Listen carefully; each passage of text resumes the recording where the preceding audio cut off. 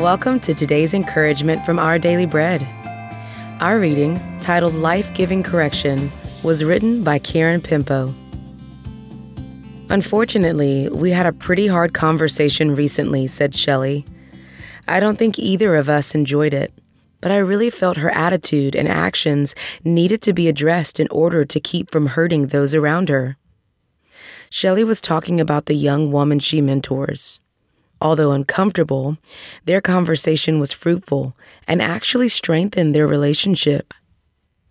Just a few weeks later, the two women led a church-wide prayer time with the theme of humility. Even outside of a formal mentoring relationship, we'll face a tough conversation or two with a brother or sister in Christ.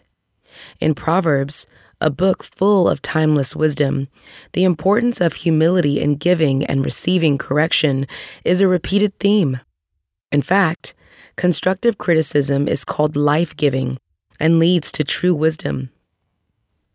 Proverbs 15:5 says, "A fool spurns discipline, while those who heed correction show good judgment." Put plainly, the one who hates correction will die. As Shelley witnessed, truth spoken in love can bring new life to a relationship. Is there someone in your life to whom a word of loving, life-giving correction should be spoken? Or perhaps you have recently received wise admonition and been tempted to respond with anger or indifference. To disregard discipline is to despise oneself, but to heed correction is to gain understanding. Let's ask God to help us give and receive correction with humility today.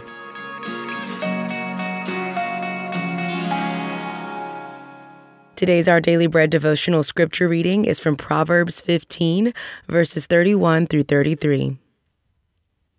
Whoever heeds life-giving correction will be at home among the wise. Those who disregard discipline despise themselves, but the one who heeds correction gains understanding. Wisdom's instruction is to fear the Lord, and humility comes before honor.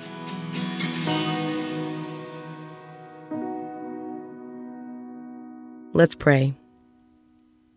Dear Lord, thank you for the courage of faithful friends who are willing, in love, to say the hard things we need to hear. Give us humble hearts, ready to receive life-giving correction that causes us to grow in wisdom. Thank you, Lord. It's in Jesus' name we pray. Amen. Thank you for listening today. My name is Tony Collier, and today's encouragement was provided by Our Daily Bread Ministries.